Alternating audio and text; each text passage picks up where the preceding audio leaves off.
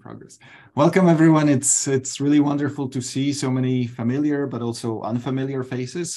So welcome to the Distinctiveness Session. So as many of you are probably aware, the STR is running a series of what we call Distinctiveness Sessions. They are conceptualized by Michael Leiblein, and they are organized by Maca Moen, Philip Mayer-Doyle, Richard Whittington, and myself. And thank you, Heather, the past division chair of STR, for joining us as well today. And it's been my privilege to be able to organize the Distinctiveness Session, bringing together STR and organizational behavior. So two of the largest divisions of Academy of Management. If we put those two divisions together, they are jointly home to just over 11,000 scholars. So it's a very, very large joint crowd of folks that we're speaking potentially to today. And so the way I see distinctiveness sessions is that they're mostly about trying to build interdisciplinary bridges and trying to foster probably a better understanding of what different STR divisions have in common, but also what are some of the distinctive assumptions that we're making, what are some of the distinctive questions and topics that scholars somehow being housed or belonging to different divisions are particularly interested in. I think that one of the distinguishing features of Academy is that many of us belong to multiple divisions at the same time. So I think that this idea of trying to better understand what ties us together and what are some of the distinctive features is a very relevant question to ask. And I think that who better to speak about those things than four scholars that I think of as my personal role models in interdisciplinary research. And so these are the four distinguished panelists that have agreed to join us today. Chris Berry from Indiana University. Chris is also an associate editor of Journal of Applied Psychology. Giada Di Stefano from Bocconi University. Giada is also associate editor at SMJ. Tanya Menon from Ohio State University. Tanya is an AE at Management Science. And last but not least, Lamar Pierce from Washington University in St. Louis. Lamar is the editor-in-chief of Organization Science.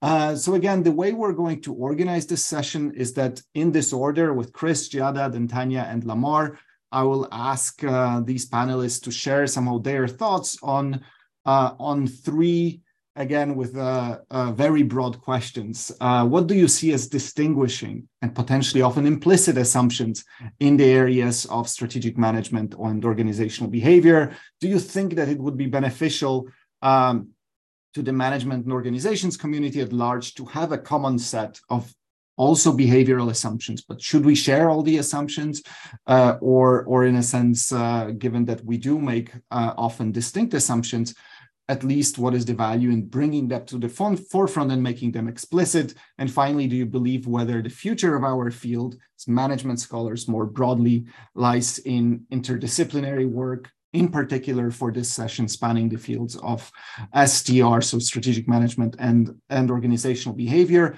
Just as a preview, we have two upcoming distinctiveness dialogues. On April 5th, it will be STR and entrepreneurship, and on May 3rd, it will be STR and international business. Right. So as an STR division, we're really trying to create these dialogues with each of the or most of the other divisions within Academy of Management. So without further delay, I'm going to give it over to Chris, and then the way we're going to run it is that we'll let some of the panelists speak in turn. Please don't hesitate to put your questions in the chat. I will try to aggregate them together, try to summarize them if there is need for that. But at the end, we should have about 30 minutes, 25 minutes for a general discussion, Q&As, and so on and so forth. So please keep your questions also until the end, and then we can open up to a more general discussion. Thank you, and again, thank you all for joining us today. All right, yeah, thanks, Tomasz. I'm going to try sharing my screen here. Everyone see the slides? Yeah. Great. Okay. So I am Chris Berry. Hi, everyone. when Tomasz asked me to join this session, I warned him that I know very little about the field of strategic management. So if, the little I do know comes from a lot of job talks and a handful of research presentations from my strategy colleagues over the years. So if I say anything today about strategic management, please take it with a grain of salt. I know a lot more about my field of OB, so I'm going to talk in my little presentation here more about OB, what we focus on, what are some norms and assumptions, some things that I think make us distinctive, and then at the end, just a little bit about some possible areas of connection between OB and strategy. Now, I've got up on the slide here that I'm going to give you an OB-HR scholar's perspective. That's because I'm a professor of organizational behavior and human resource management, or HR. So I'm also going to talk just really quickly about where HR fits in here and how it may show some ways or highlight some ways that strategy and OB might find some areas of connection. Now, because I'm going first, I thought I should briefly define what I mean by OB. So it stands for organizational behavior. It's a field devoted to understanding, explaining, and ultimately improving the attitudes, behaviors, and well-being of individuals and groups and organizations. And I've got up on the slide here just a handful of example topics. It's a big field, so of course this isn't exhaustive, but should give you a feel for the types of topics we study. So for example, we study employee attitudes like job satisfaction, commitment to the organization. We study employees' job performance, what it is, what influences it, what predicts it. Leadership, what are the most effective leadership styles or behaviors, what are the least effective, what motivates employees, what doesn't, and so on. I won't go through the whole list. Talk a little bit about our roots. So OB's mother field is psychology, in particular social psychology, personality, and industrial organizational psychology. And I think in a lot of ways, you could think of OB as the application of psychological science to the workplace. So for example, the flagship journal in our field that is focused just on publishing OB and HR topics is called the Journal of Applied Psychology. And we're also an old field. So psychology, that field has been around for about 150 years. OB in some form has been around for about 100 years. So for example, Journal of Applied Psychology was founded back in 1917. Coming from psychology, I think, has also resulted in a number of assumptions and norms in our field. And of course, there are more than are on the slide here, but these are just some noteworthy ones and some things that I think maybe make us distinctive. So psychology is very much focused on understanding individual people and their social interactions. And so this is reflected in OB in our study, our focus on individual employees or groups and teams of employees. And an underlying assumption of this focus on individual employees is that the people make the place. That is, employees, people are a driving force of organizations. So there's value in understanding and improving their attitudes, behaviors, and well-being. And then I also think that coming from psychology has influenced the research methods that we use. So, for example, like in the field of social psychology, experiments are quite common in our field. Like in the fields of personality and industrial organizational psychology, correlational field studies using employees as participants and then focused on quantifying relationships between variables for those employees. Those are very common. And then meta-analyses are also very common in our field. In fact, meta-analysis was originally in large part created and then developed by OB scholars starting in the 1970s. And then in our field, surveys are ubiquitous. I hardly ever see an OB study that doesn't include a survey of some kind. So the idea is that we're always trying to study these abstract psychological constructs like employees' job satisfaction or their personality. And so we often use surveys with items designed to measure those abstract psychological constructs. Another important point about OB is that it's part of the broader field of organizational behavior and human resource management, or OBHR. And at a really broad level, I think you can break down the topics in OB and HR into micro and macro topics. Micro topics are topics that are focused on individuals in organizations, or maybe groups of individuals. So the individuals are typically the unit of analysis. Macro topics are focused more on the organizations themselves. So the organizations are the units of analysis. So these distinctions that I'm going to show here, they're much fuzzier than are going to be implied by the neat, clean cells in this table. But at a really rough level, I would say micro OB is focused most on understanding and managing people once they're in the organization. So things like what drives their attitudes, what motivates them, what leadership behaviors are the most effective. Micro HR focuses more on bringing people into the organization. So things like what are the most effective recruiting strategies, how to make decisions about which employees to hire, how to train employees. And so it's micro in that it's focused on making decisions, for example, about which individual employees to hire. Now, in the field of HR, there's also a field focused on macro topics. It's called strategic human resource management, and it focuses on differences between organizations in HR practices and whether those differences matter. So, for example, do organizations that have better HR practices, do they perform better? Now, for years, I taught a PhD Intro to OB seminar, and on like the first day, I would show students something along the lines of the information on this slide to sort of provide some context for where OB fits into the broader field of OBHR. And the first question I would get from students, and probably a lot of you are thinking it too, is what about macro OB? And I would tell students there is not really a field of macro OB. Now, that doesn't mean that there's never been anyone who's done a study on maybe what I'd call macro OB, but I don't think that there's a coherent field focused on studying OB topics with a macro lens using organizations as the unit of analysis, like there is a macro HR field focused on studying HR topics using organizations as the unit of analysis. So when Tomasz asked us panelists, do we see opportunities for interdisciplinary work between OB and strategy? This cell here with the question mark, that's the first thing that I thought of.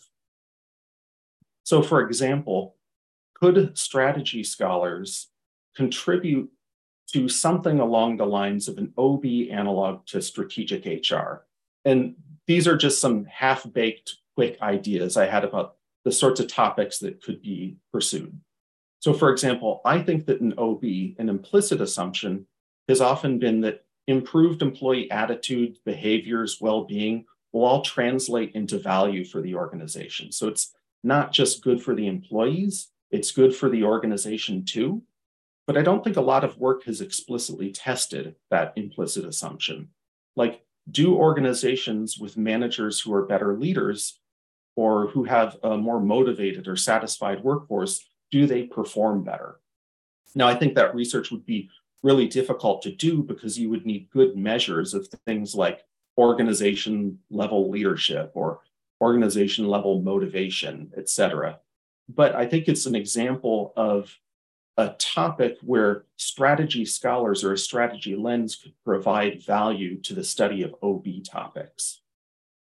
Here's a different idea. This is an idea for maybe a way that OB scholars could contribute value to the study of a strategy topic. Specifically, how do characteristics of top management team members affect what organizations do?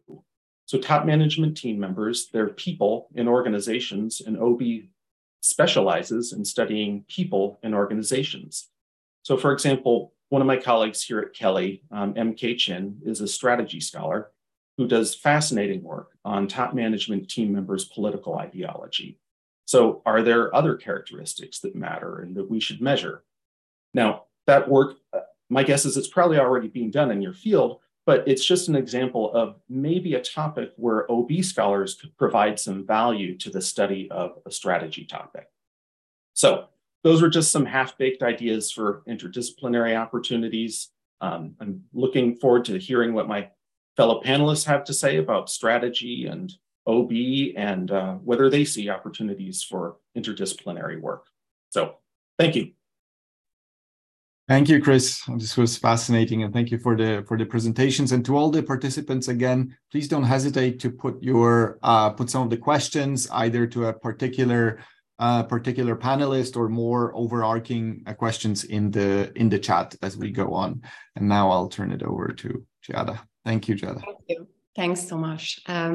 Okay, so I'm going to tackle this topic in a completely different way compared to what we heard from Chris, in the sense that I read the invitation to be a panelist on today as a completely different exercise, in the sense of thinking more about my experience as a scholar publishing potentially at the intersection between different fields, one of which could be that of OB.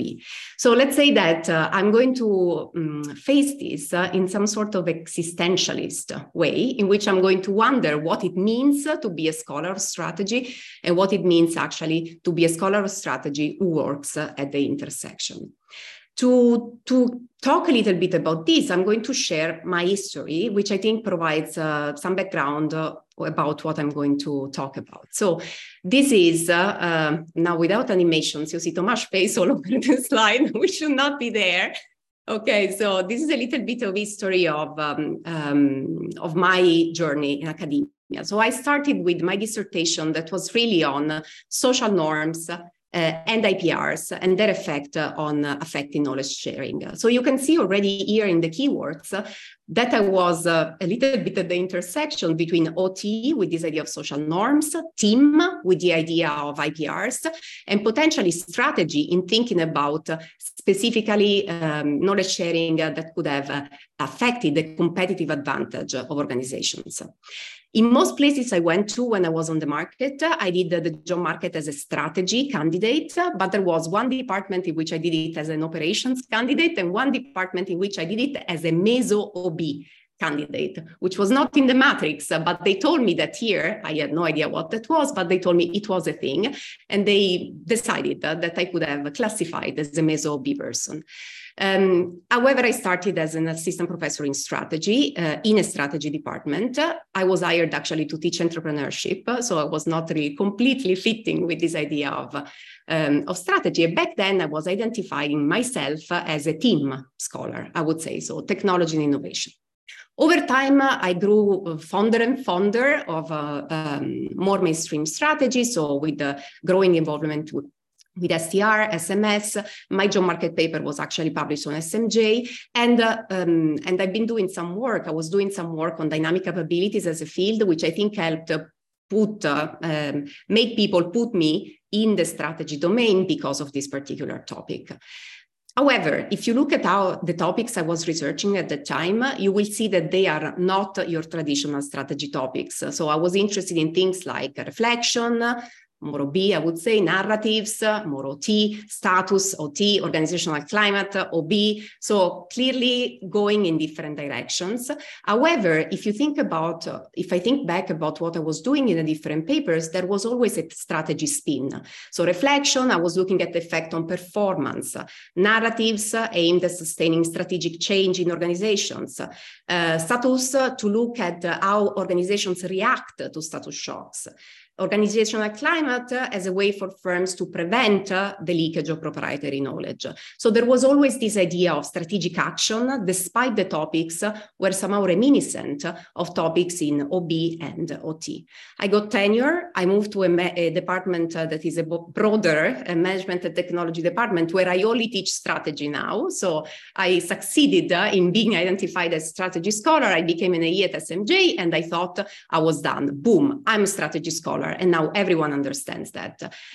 Except that In the space of a month, I received 2 invitations, and this somehow put me to question a little bit my identity. The first came from Filippo Vezzel at Lugano, who asked me whether I wanted to join on this volume of Advances in Strategic Management that we are now putting together, where we talk about research at the intersection between strategy and OT. And then came Tomasz with this invitation to talk about research at the intersection between strategy and OB. And so you can now make sense of why I thought of this as more of an existential question, in the sense of who am I really, and exactly where do I sit if people see me at the intersection of all these different things. So in trying to make sense of my identity and who I am and what I do, I think I kind of think of myself as a strategy scholar, hopefully, who apparently loves all these intersections. And I think this comes from the way in which I like to do research. So a lot of you, of us who actually see ourselves as scholars at the intersection, I think share this common interest in thinking about phenomena and wanting to unpack what these phenomena are about. Sometimes this requires you to use lenses, tools that come from different fields. And as a result, people will see different aspects of your research interests and classify you in different buckets depending on what they put more attention on. So why am I at the intersection with OB? I think part of it is the methods, as Chris was pointing at. I mostly do research using experiments. This is common practice nowadays in strategy, but back when I was on the market, this was considered to be more of an OB method. So I got the question, do you do OB? Part of it is also related to the level of analysis. We were talking about this micro aspect. So I'm in strategy. I do study organizations, but then I look at the individuals inside organizations. And my point of view is always the individual point of view. And as such, this again puts me in this bucket of, are you strategy? For a strategy scholar, I would say they always question a little bit this identity. However, I do think of myself as a strategy scholar because strategy is the community with which I identified. The reason I use these methods is to understand the strategic behavior of firms. The way in which I look at these topics is also very much based on these strategic interactions. So I thought of giving you an example based on a recent paper that I'm working on currently, where we basically look at a topic that has been looked at through different lenses to somehow tell you a little bit how people from different fields can examine the same research question. So in this paper, what we're basically doing, and I'm going to squeeze my picture here so you can read, is to try and understand how you can foster collaboration and learning in teams where you're putting together employees with different skill levels. So think about putting together stars and lemons if you want. And the idea is, how can we make them collaborate and learn from one another? There has been research in many different fields covering why this, which on paper is a very good idea, in practice it is not. So if you look at the examples that I have here, we start from an AMJ published in 2006 that basically says that if you do this and mix people with different skills in teams, what will end up happening is that they will actually collaborate less compared to more homogeneous teams. This is more of an OB paper. And in fact, what it mostly emphasizes is why does this happen? And so the authors leverage on theories of power and dependence to explain the mechanisms at the group level that explain this outcome. And what they're interested in is understanding how team members can somehow act potentially on these mechanisms. Then there is the second paper, Carrel et al., which was published on Econometrica. And in this case, you again have an experiment with freshmen at the Air Force Academy. And what they're basically looking at is they want to document the effect. And what they find is that, you put people with mixed levels together, what will end up happening is endogenous sorting. So you will have the good ones that group with the other good ones, and we leave the less skilled behind. Same kind of finding, completely different framing. And in this case, the interest is more in the policy implications of this endogenous sorting. In this working paper that I'm working on with Elena Novelli at BASE and Martin Etu, who's currently a postdoc at Rotman, we basically look at a way in which managers in organization can counteract this effect. So you see the strategy that comes into place now. It's in the hands of manager to potentially change these dynamics in teams. And we actually implement an intervention. So once again, it's again an experiment in the field in which we implement an intervention in an organization and try to see whether with this intervention we can somehow reduce a little bit this effect and make sure that actually less skilled members are left behind less. And so you see the same topic using 3 different lenses, resulting in 3 different papers that are, I think, more clearly positioned in different fields. So if you want to briefly take some things away from what I just shared, I think, first of all, that in general, working at the intersection, it's somehow the natural product of working on some specific topics, in particular, if you do question-driven research. This has pros and cons. And so for the junior people in the audience, there are advantages in doing this. I think it's more interesting, it's fun, maybe you have a broader impact because you can speak to more people. But however, the problem is that you need to go to the point where you are able to speak with more people. And this is not so easy. So it may take more time, generate stronger pushback. Imagine you get referees from different fields who are going to look at the same topic that you investigate with very different approaches. And also it can threaten your identity in the sense that, once again, they will ask you, what are your strategy? We don't have time, so I'm not going to cover this, but the example that I like to give is this paper who took me 11 years to get to publication because we were putting together a team of people that had very different interests that were converging on the same topic, but the paper we wanted to write was a very generalist one. And so I think this was part of the reasons why, together with many others, that somehow the paper was slowed down in the process. What I believe is also crucial is the idea of forming a strong identity. So you need to find your community so that independently of what some people may think about your identity, you have a number of people you can talk to that you can actually have a conversation with. My conversations happen only within the strategy domain. However, when I go and present some of my stuff at conferences, and I remember presenting this paper for the very first time in an audience of 30 people, I think Tomasz was there actually, and one of the members of the audience said, "Oh, but why are you asking us? You should knock on the doors of your OB colleagues, because this is who this paper is really talking to."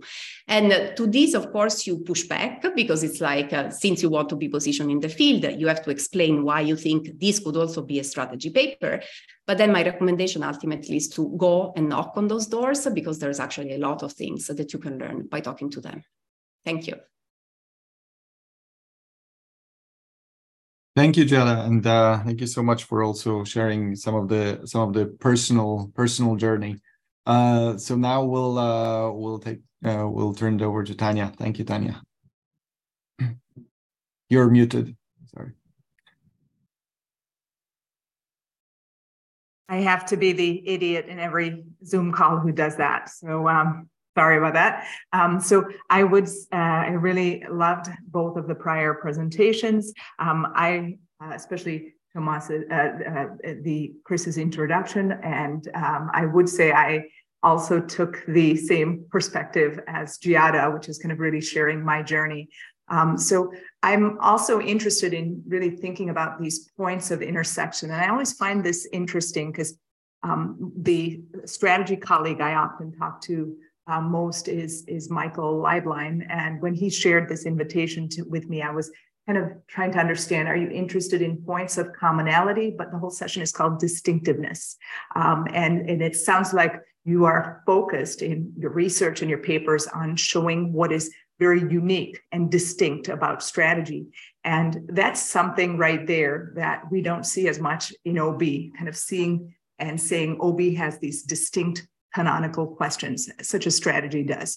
And we let every flower bloom, and that is what Pfeffer has said, without intending it as a compliment. He says we are low paradigm, and maybe we should have some of these canonical questions, shared assumptions, shared topics in the way that strategy or economics has.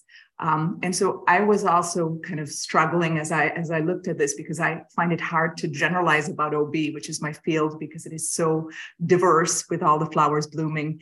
And like Chris, I don't feel very confident in saying these are the assumptions of strategy. But I was trying to look through and kind of see where I saw some shared focus. I, like Giada, have had life on the intersection. My undergraduate was in sociology, and my PhD was much more in psychology. I have the privilege of working with so many different strategy and macro scholars. So that has been a wonderful part of my career. And so the shared focus that I see in our field is we're both interested in decision-making, but individuals and groups, particularly under uncertainty, and with respect to interdependent action. And so in OB, that tends to be negotiations, teams, cross-cultural research, which was where I first started, was really on when we behave in more independent ways, in more interdependent ways. And so this focus on interdependent action is really what Leiblein, Royer, and Zenger talk about as what makes a question very distinctively strategic. But I think we share that assumption in OB. And then also, what is the agency of leaders in this context? Do leaders have any power to actually determine action? And Jeff Pfeffer has famously written his article on managers as involved with symbolic action rather than really substantive action, saying that most things are determined by your resources, your industry, and so it's just symbolism, which is what leaders are doing. Now, when I look at some of the general points of difference and in thinking about what is distinctive about OB versus strategy, I think we have to go beyond just simple micro and macro differences in individual behavior versus firm behavior. I think that is a red herring because I've seen both of those. A lot of strategy people, of course, doing individual decision-making work that could fit in any micro context. So one is, I think, the focus on the dependent variables. And strategy has at least it seems to me from the outside, focus on strategic advantage as kind of its primary dependent variable. And OB has some broader dependent variables. And so Barry Staw, this was a famous article that was assigned to maybe many of you when you took your first year OB classes. And he says, well, we focus in OB on, performance. We focus on satisfaction, we focus on turnover, we focus on absenteeism. And that set of 4 variables have been the traditional variables. And you'll see it in HR as well. But he said there's also a lot richer variables in OB. It's creativity, dissent, stress, for example. And that's what he said in 94. And many of these don't have any direct links to performance. And even since then, the range of our dependent variables has only grown. The other thing that I think is interesting is kind of how we think about decision processes. And so with decision processes, one of the models we like to talk about is this attitude model, which is the ABCs of attitudes are affect, behavior, and cognition. And I think both of us in strategy and OB, we've been strongly influenced by the decision theory work of Kahneman and Tversky. So a lot of this is cognitive biases, cognitive errors.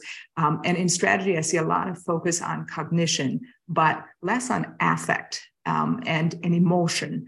And an exception of that is the work of Professor Hui in INSEAD, right? So how does emotion also affect our decision-making? So I see maybe it's more emergent in the field, whereas OB we love to talk about affect and feelings and emotion. The other side that I think is kind of where OB is kind of less focused and has been criticized sometimes is, a lot of OB, especially group behavior. There was a famous article that was written by Richard Moreland where he said, we're sitting here focusing so much on attitudes and cognitions, but not enough on behavior because behavioral variables are harder to capture. And so I think we have, because our variables sometimes aren't as so cleanly focused on performance and behavior, we kind of get lost in the attitudes and perceptions rather than getting those behavioral outcomes. And maybe you've seen some of that in your reviews that people complain about. The other distinction, I think, is with respect to the concept. So those were about decision-making. With respect to interdependence, I think we think about interdependence in a different way. For organizational behavior, it is more interpersonal interdependence, how people are interdependent on teams and negotiations. And strategy has that kind of interdependence in a social sense, but there's less focus in OB on interdependence across time. And in strategy, as in the Leiblein et al. Article, there's much more focus on if I say this and do this, how is it going to affect things down the line? And I think we are less adept at that. So let me give you some of my attempts to, like Giada did, kind of be at this boundary. And so my dissertation was very clearly an attempt to think about how this boundary works. And so my question in my dissertation was, how do we value knowledge in the organization versus between outsider information, knowledge of consultants, knowledge of competitors. And I was particularly focused on the knowledge of competitors. And what was interesting to me is, do managers actually value external knowledge more than internal knowledge? And when I was in Chicago, University of Chicago, the way OB was often dismissed was, they said, people make decisions. I don't care if you're in an organization or out of the organization, it's human beings. It's exactly the same kind of decision. So what is OB actually contributing beyond what psychology already does? And so there were real questions, threats to what makes OB distinctive. And so this was a kind of research that I did to get beyond that. So in psychology, there's a very clear answer to how knowledge should be valued, which is in-group bias, right? So if I'm in the organization, I should favor the knowledge of insiders. These are people, there's a huge research on in-group bias, very little on out-group bias.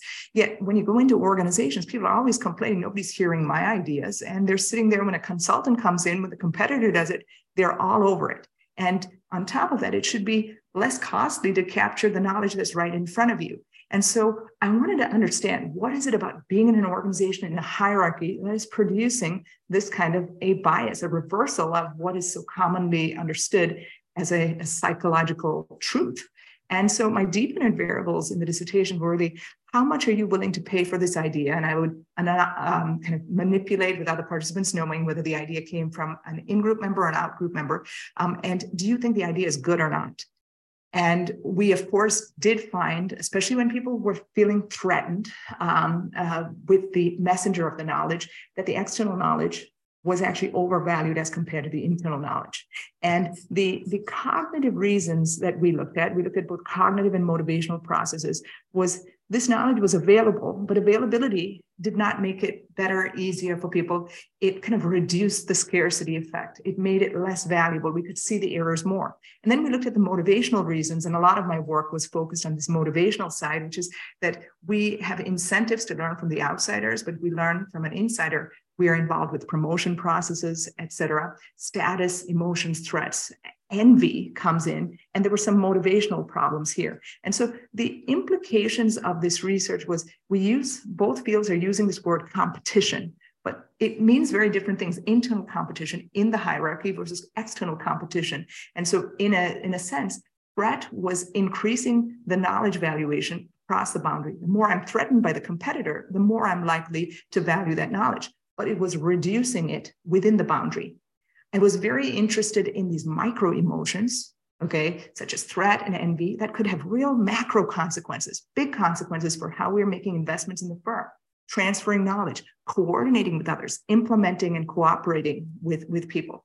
And I was finding, as an implication for strategy, we end up focusing narrowly on competing advantage away from other people versus building up our own homegrown sources of competitive advantage. And so how come we are spending and investing money on things that are harder for us to access and learn from versus something that's easily available, readily available, and that we could probably capture more value from much more easily. So this was different from what psychology found. And it's kind of, there's a new paper in strategy right now, which is really about how markets propagate valuation biases by Sheen Levine and Ed Zajac. But we are also seeing how hierarchies are going to create other types of biases. So what are the biases in and out? So this is some topics here. You can see competitive interdependence. You can see decision-making types of topics. You can see some processes here, personality, beliefs, values, the org structure, practices that might increase competitive group behavior, incentives, and that environment is competitive or not that are going to affect decision-making. And so I was really concerned with advantage, but also really with feelings. How did people feel? Are they feeling threatened? Are they feeling unheard at work? And the other question, and I'll give a few, I'll do the next few a little bit shorter, but strategy is focused on sustainable advantage. And psychology, particularly social psychology, is really focused on really fleeting psychologies. And do those fleeting psychologies really matter? And so the other set of papers that I have really focused on some of these very fleeting psychologies that can really affect how we make a decision. So we said before, do leaders matter, or are they just simply constrained by their structures? Well, one thing we know from psychology is that if we feel agency and power in our environment, okay, we should act in a different way. And this is Adam Galinsky's research. And there's a lot of psychological research, very criticized, by the way, on priming methodologies. Can I make you feel powerful or not powerful? How does that affect your behavior in the environment? And so some of my work with Cindy Wang, Jennifer Whitson, and various colleagues is that how when I feel in control or out of control, particularly when I feel out of control, I'm going to engage in superstitious thinking. And our dependent variables are probably very uninteresting to strategy people. Are you more likely to believe in horoscopes? Are you likely to believe in conspiracy theories? And we find when you're lacking control, you are indeed engaging in a lot of these irrational thought processes because you need to meet other psychological needs, like finding order and stability. And what this kind of lets me think about is maybe kind of having these feelings of control or power, maybe does that lead to more ambitious strategy making? How do I see risk in the world? How do I understand other people's behavior? Am I able to take their perspective in an intelligent, strategic way, or am I engaging in really poor perspective taking based on either stereotypes or superstition? And these fleeting feelings can really affect the way the leaders are framing their decisions. And so there's lots of research, great places where you can start to look and see these frames in psychology. One example is construal level theory, Trope and Lieberman's work, which is, are you framing things at a big picture level or really at a lower level of how do I get this done? We have regulatory focus, which is, am I looking to see how I wins or avoiding losses? Okay, and then the last piece where I kind of worked at the intersection was with my colleague Ned Smith, who many of you know. And one of the things that we did in a number of papers was really think about how these fleeting feelings and emotions actually affect the way we are able to select into a structure, create the structure that is around us. Structure matters. It is a constraint, but how you see that structure matters too. And the fleeting emotions that we were talking about, again, were threat. So if we manipulate threat, we put people in situations where they're feeling nervous, feeling under threat, and we interact that with their actual status, okay? Are they rich or poor, high or low socioeconomic status? Our dependent variables was the cognition of the network, and people's cognitions of their networks, depending on these manipulations, changed whether they saw their networks as large, broad, or very small and constrained. Okay, and so our dependent variable never got to performance or actually mobilization or anything like that, but we had a lot of implications there that we were interested in further looking at, which is we have a potential structure, but your emotions and cognitions affect the way that you actually realize that structure, what you see and how you use it, how we imagine our interdependence with others. We were very interested in Podolny's Matthew effect. What are the mechanisms by which the rich get richer? How do we increase inequality? And in strategy, of course, lots of ideas of inequality at the level of the industry, the lower player versus the dominant players. But we were really interested in societal inequality as well, which is something I see much more in OB versus strategy, which is, again, an assumption I hope is, I don't know if it's accurate, but it's a place where I think a lot of synergy could happen. So psychology is affecting the structure we're building, we're creating, we're using. And structure, in turn, is affecting our psychology, our psychological states, our outcomes. And so to conclude, here are some of my thoughts on Tomas's 3 questions. This, I've already talked a lot about where I see some points of intersection and some distinctiveness. Should we share assumptions? Well, maybe not necessarily. I think I'm much more like the OB scholar that Jeff Pfeffer, my former advisor, doesn't like, who's kind of let people have their different assumptions. But I think we should know how to communicate. I've seen too many strategy departments and organizational departments who just don't like talking to each other and don't know how. The future of the field, I think there's potentially fruitful collaborations. I'm always hopeful for more, but I see our world continues towards specialization, and we'll always have a few boundary spanners, like us weird people in the room who will try our best to kind of build these bridges. Thank you so much. Thank you, Tanya. Thank you so much. All right, we'll turn it over to Lamar now. Thanks, Lamar. All right, great, thanks. One of the joys of going last, of course, is that oftentimes all the points you're going to get taken. So I was sort of here in the background trying to get ChatGPT to put together a new talk for me. But ultimately, I decided I'd just go with what I had. So I echo a lot of what's been said here. But my interpretation of this question, the way I approached it, is I think very, very similar to Giada's. And in fact, my story is actually similar to hers in a lot of ways, only with fewer job talks and fewer job offers as well. I have an interesting background. I have a really strange background. And part of that as well is this idea of being at the intersection of strategy and OB and a number of other fields in a way that I think defies categories. And I think as our sociologist friends have shown us pretty consistently is that we as humans naturally, cognitively like to put things into categories. And it's often very difficult for us when people don't fit into categories.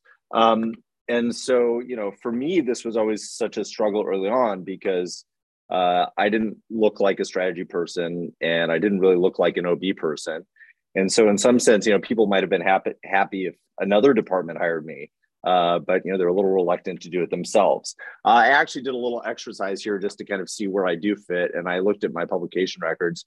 And actually, of all the fields, I have more publications in OB Psych than I do in strategy.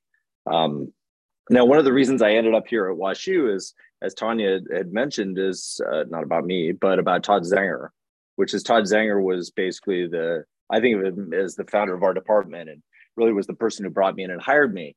Todd was, I think, years before, me, Ed, was basically somebody who came effectively out of OB, but was a strategy person. And, and I think much like me or, some others who span boundaries, Todd couldn't get a job either. And so he ended up here. And there's, it's not a sort of random event that our department has hired a lot of people like this, I think. And I think it's built a different niche. And of course, it's not a random event that Todd's worked with Tomasz or, a number of other people here, is because, there is a huge value and there has historically been an underrepresented value of this kind of cross-sectionality. And so, how do I think about this? I think of strategy much like Michael Porter's "What is Strategy" article in HBR, and maybe this is not academic enough. But when I think of strategy, I immediately think of that wonderful little bubbles and connectors chart that basically talks about the complementarity of activities and why complementarities of activities are so important. And if you look at that article, or if you think about strategy that way, you notice that if you're studying strategy or considering strategy, that everything that's going on in those individual bubbles is important, and it's important for us to understand. For me, what that involved was, even though I came out of primarily an economics training, was going inside those bubbles and trying to understand them all. So I wanted to understand operations, I wanted to understand psychology, I wanted to understand non-psychology parts of organizational behavior. All sorts of different types, because ultimately, what for me has been really interesting is this idea of how do all these pieces fit together. And so, when I think of strategy, what I'm constantly thinking of, and I think this is probably why I'm in a strategy department, is even if I'm not studying firm level performance on the left-hand side, which certainly was, absolutely dominant when I came out of graduate school, even if I'm not studying that, I'm constantly thinking about how something that I study about people, or something that Giada studies about people, or anybody else, or Tomasz, how that ultimately rolls up to firm performance, how it interacts with other elements of what the firm's doing. For example, what technology is happening, what are the means of production, what is sort of the product placement, a whole number of elements. How does that one element of what is being studied in a paper ultimately interact with everything and ultimately sort of aggregate up to what we think of as firm performance. And that's kind of the way I think about it.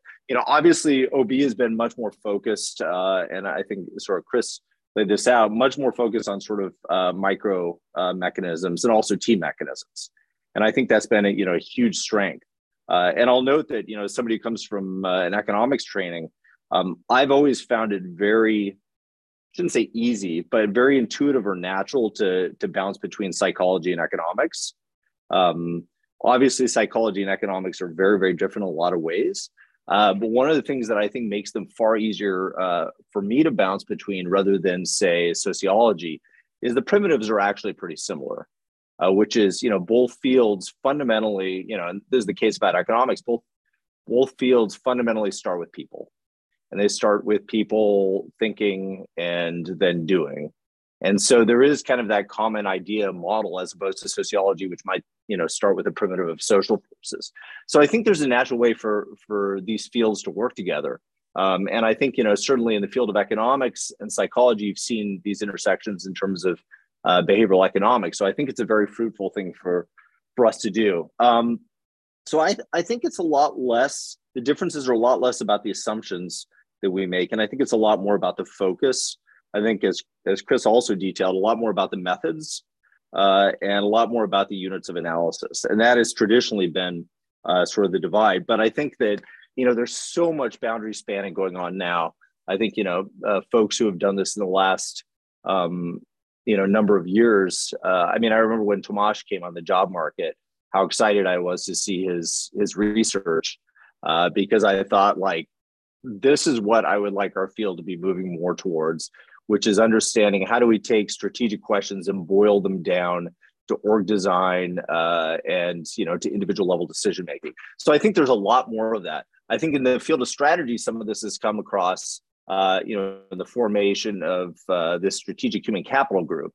But that group has, I think, focused on a couple things that I think wanted to expand a bit more. That group has oftentimes been sort of more at the intersection of strategy and HR, as opposed to the intersection of strategy and OB. And so, for me, I think I've always felt like a little bit of an outsider because I think that there was a lot less OB in there than I would have liked. I think, the other thing that strategic human capital could do, I think, is expand what its focus is in terms of outcomes. So, in the field of strategy and strategic human capital, a lot of times, the primary question of interest, goes back to Gary Becker, this idea of how do we think about who captures value and how that value gets divided up. And I've always been someone who thinks that if you want to understand the value of labor or labor performance, that it's far more important to think about productivity than it is about wages.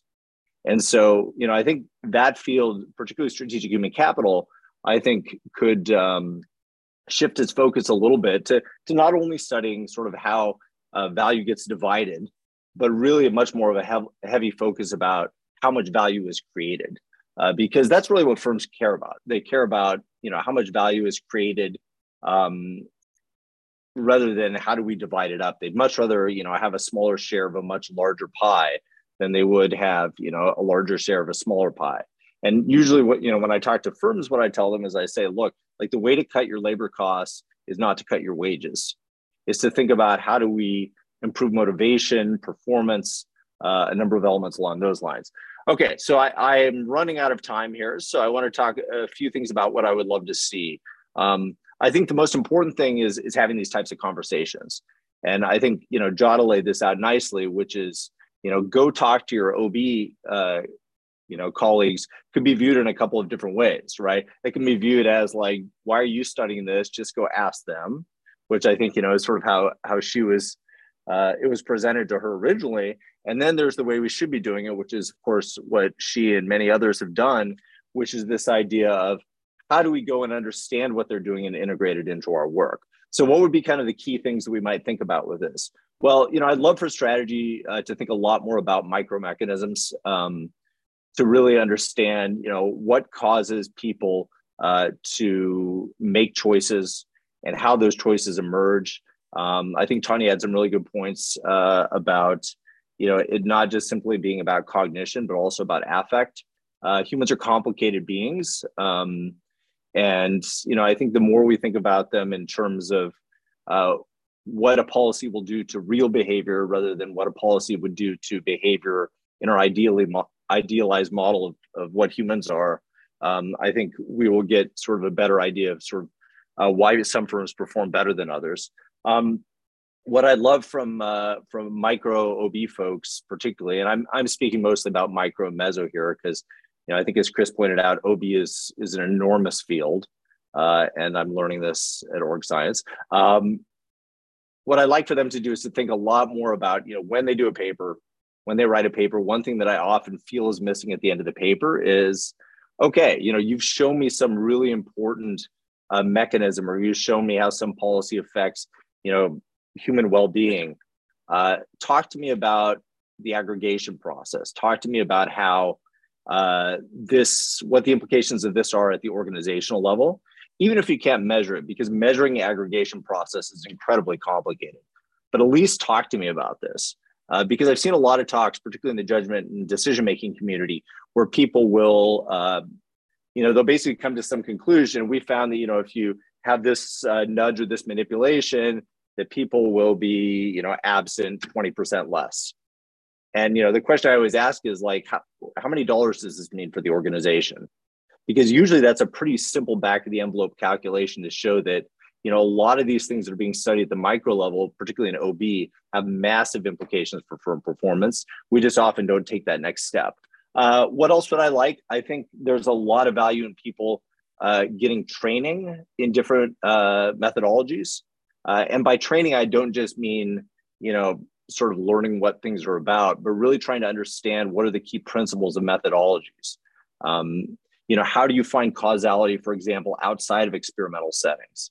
Or if you come from strategy, how do you design a real, good, valid experiment? Because I think a lot of people jump into experiments without recognizing that it's actually really, really hard to design a really, really clean experiment, particularly if you're doing it in the field. But really sort of diving into that, one thing I've been trying to do is to learn about qualitative research. And I've heard a lot of people say that, everybody should have qualitative research in their field. I don't really do, or in their papers. I don't really do qualitative research because I don't know anything about it, and I'm terrible about it. Even if I love it, it's people study for years and years to do this. So I think the more we really go in and put effort in understanding what is the process through which, say, OB scholars study one topic while strategy scholars study another, that gives us a lot more respect for the other field, but also allows us to really understand what that field can say and what it can't say. Yeah, that's about all I got to say. I think this is a really exciting topic. I'm really glad you guys put this together. Thank you, Lamar, so much. And thank you again, Chris, Giada, and Tanya for sharing your thoughts earlier. So I think we can open it up to a now general discussion, so comments, questions, controversies, disagreements or agreements, or your thoughts on the topic. I do have a couple of things, but maybe, I wanted to first open it up more generally. Please lift your virtual hand, and then we'll go in that order. I think it's also for you to learn more if you believe that there is something you would benefit from. This session is organized for the benefit of those attending.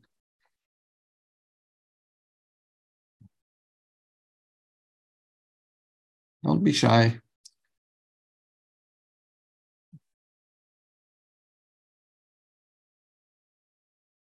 All right. So in the meantime, so there's one question that came from Heather, and something that Chris already responded to. But there's this topic of organizational culture, right? Which potentially is something that I think both organizational behavior and strategy scholars recognize as something very important, and something potentially consequential. I think that it also speaks to what Lamar has just finished with, or what I understood in what he was saying, which is also something that I share as my very deep concern of interest, which is this aggregation process, where pretty much I see this as very often either we just make it so simple, meaning that we add things up and divide it by the number of people and say this is the average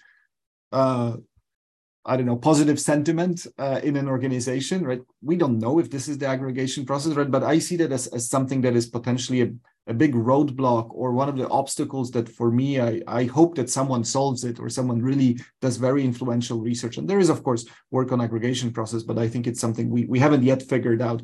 But culture is potentially this one one block which could be a very, very important bridge between organizational behavior and strategy, but it is a construct that is a macro construct and hence an aggregation of individual level behavior. So I thought about someone asking it to the panelists how you think about whether this is what is in that question mark box, and whether you think that this is something like not a low-hanging fruit, right? It's a very high-hanging fruit, but how big of a fruit is it, do you think? So I'll jump in on that. So my original, before I did my dissertation work, my work was on culture, and I worked with Michael Morris, a psychologist. And so part of what was interesting for me was Jeff Pfeffer would always tell me, he said, what you're doing with national culture is pointless because it'll all get swamped out in org culture. And so a great example of this is Toyota, which is, Japanese. As a country, you would say, okay, it's more hierarchical, but that model of what's happened on the Toyota floor is because of the lean production has been a model of democracy and information sharing and transparency. So so that would be a classic example of what Jeff has said. Okay, so even though Japanese culture is one way, here's the organizational culture, and look at its power. It's a model for the whole world of incredible competitive value and advantage. Now, one of the things that I think is interesting is cross-cultural research is marked by debates between anthropology and psychology. And so the psychological researchers are very focused on cognitive representations of culture. And so my work was very cognitive. And so it was really, how do people think about culture? And so it is, what are the like an idea, it's values in the mind, right? And so if you have a particular value, like, for example, independence, interdependence, how is it as a knowledge structure in your mind? And that knowledge structure can sometimes recede in importance. Sometimes it can be much stronger as a function of various other situational factors. So it was really a decision-making process.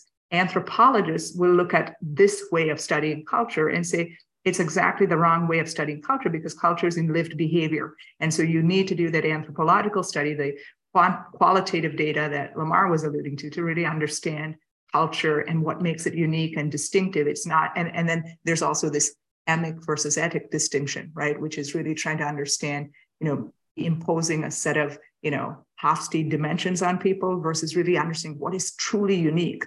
That is not just a common set of assumptions. It's something that our surveys can't even capture until we go in there. So I think the concept of culture, even when you look at the home field that it comes from, both anthropology and how psychologists have kind of worked with it, it's full of debates and ways of looking at it. But I think that was those are just some of the things that I've observed as I looked at this general study of it. And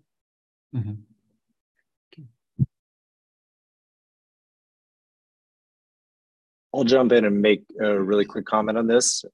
So, I use this. I don't know if it's like not cool to quote Peter Drucker, but I still quote him anyway. This famous quote about, culture eats strategy for breakfast, right? And people interpret that in a lot of different ways, but this is exactly why I think, it's strategy people, need to understand OB and these micro level mechanisms, because there's so many examples of, great strategic ideas that people are like, this will work.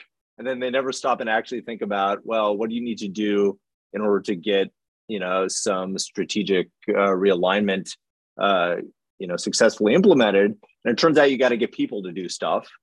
And, people are actually quite complicated.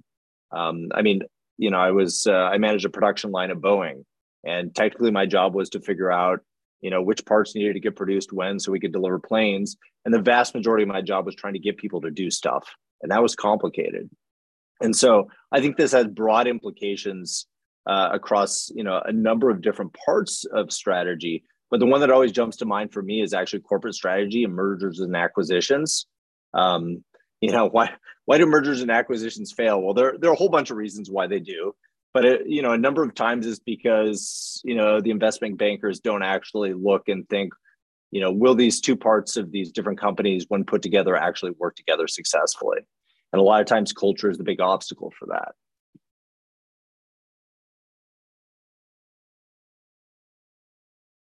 Thank you. So maybe in the interest of time, we can go to the next question. And that's actually 2 or 3 persons somehow expressed a similar question. I think you are a wonderful panelist to tackle that, because there's a lot of experience and a lot of frustration accumulated, I think, about how to deal with work that is interdisciplinary in the review process, where you're getting, obviously, because you're drawing on 2 different literatures, a reasonable editor will pick reviewers who are knowledgeable in both of these disciplines, at least 2 of them.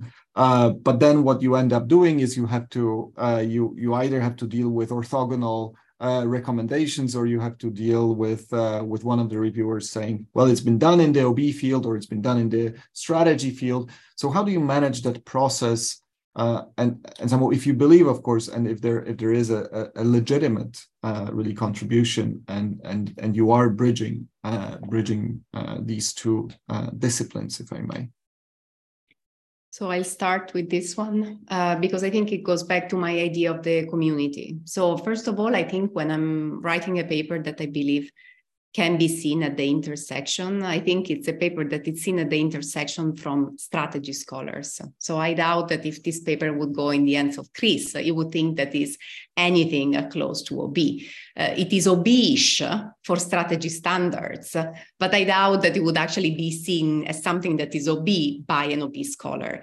And I think that's important in the sense that you may be bridging across literatures, but ultimately you stay focused in your own domain. And so what you may be doing is that you may be importing concepts and ideas from other domains, but ultimately keeping the strong positioning within the strategy. And that would be in terms of thinking, for instance, about people in the field who have looked at this phenomenon who are clearly perceived as strategy scholars, thinking about there needs to be this idea that ultimately this is your identity, and then you are borrowing and bridging potentially, but with a clear understanding of who you are.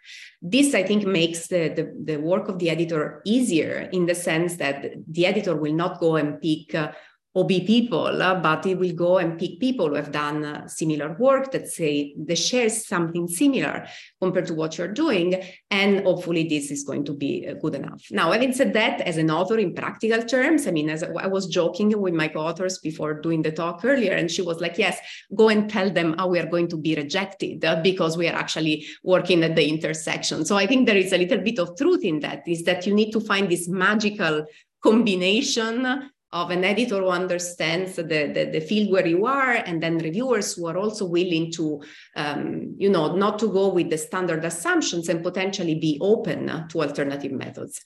So it is a little bit of a lucky combination, I think, but I think to some extent you can manage that luck a bit also in the way in which you position and frame the manuscript, and clearly the journal that you target. And I would add to that those are great points.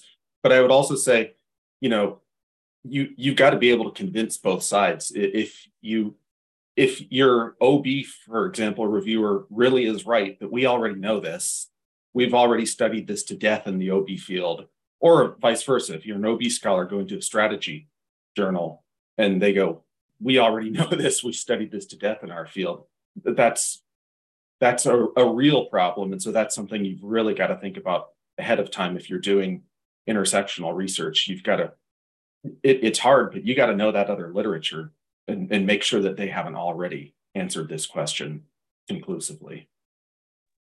I would add here onto this one, which is one of the things that was one of our great frustrations in sitting in at UFC, was that all the behavioral economists would come in with these brand new findings, and they were things that psychologists had done in the 1960s. And they would just simply, it's so frustrating to see it.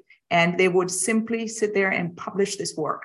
And as if it was brand new, we were discovering all of these phenomena that we're like, that was in my undergraduate class in psychology. And so there's something I think that's interesting about this intersection point, which is status, and how status is working, and how at the intersection, some different things have happened. And so one thing that I find is, Lamar was making points about where he's able to speak to different departments easily, or different fields easier than others. So one field that I think has been totally consumed is sociology by economics. So all of the work that Gary Becker started to do was saying, I'm going to use our methods to really take over the field that was sociological domains, such as marriage and education and all kinds of other questions. And so those methods of economics really took over that field. Psychology, to his point, has had a much more fruitful conversation with economics. Economics didn't take over psychology. In fact, psychological assumptions and insights were informing the whole, and transformed, as we know from all the Nobel Prize winners, Richard Thaler and Tversky and Kahneman. All of these have really transformed the field of economics. So I think there's different ways that these intersections work, which is where one field really eats and outdoes the other, and one which is where those assumptions really create some more synergistic potential. Yeah, let me just jump in briefly on that. I think that's a really good point. And, frankly, the older I get, the more that I love sociology, because I think sociology is just fascinating. I think really captures things that economics didn't get for decades. I think one of the big challenges, and, I know Tomasz particularly knows this, is that, I think economics has gotten a lot of traction because of the formalization, the ability to basically model things mathematically, which is, a sort of a common language for everything. As you start diverging from standard assumptions in economics, particularly when you start getting into, behavioral theory of the firm, the math gets really complicated, which is, of course, why you see much more computational solutions to org theory models. And so I think that's kind of one of the big challenges is, how do we make sure that we have a common language? I think one thing that's been really cool in psychology recently has been this move to try to take I don't know how many there are, 205 different biases that we have in psychology, and try to boil them down into common elements to see if we really, need, 205 different, or whether or not there's some sort of underlying smaller structure that allows us to translate one to another and figure out how each are components of one another. So I think there's room for that. Thank you. And thank you again all for sharing your wisdom and your experiences. I want to be mindful of the time. We were scheduled to speak until 2 minutes ago. So again, thank you so much. It's been wonderful. This is going to be available as a recording to all of our Academy of Management community. So share it widely, and thank you all. And thank you again, Giada, Chris, Tanya, and Lamar for being here. And Tomasz, thank you very much for organizing this. It was a really interesting session. Thank you to everyone. Thank you for having us. Bye. Thank you.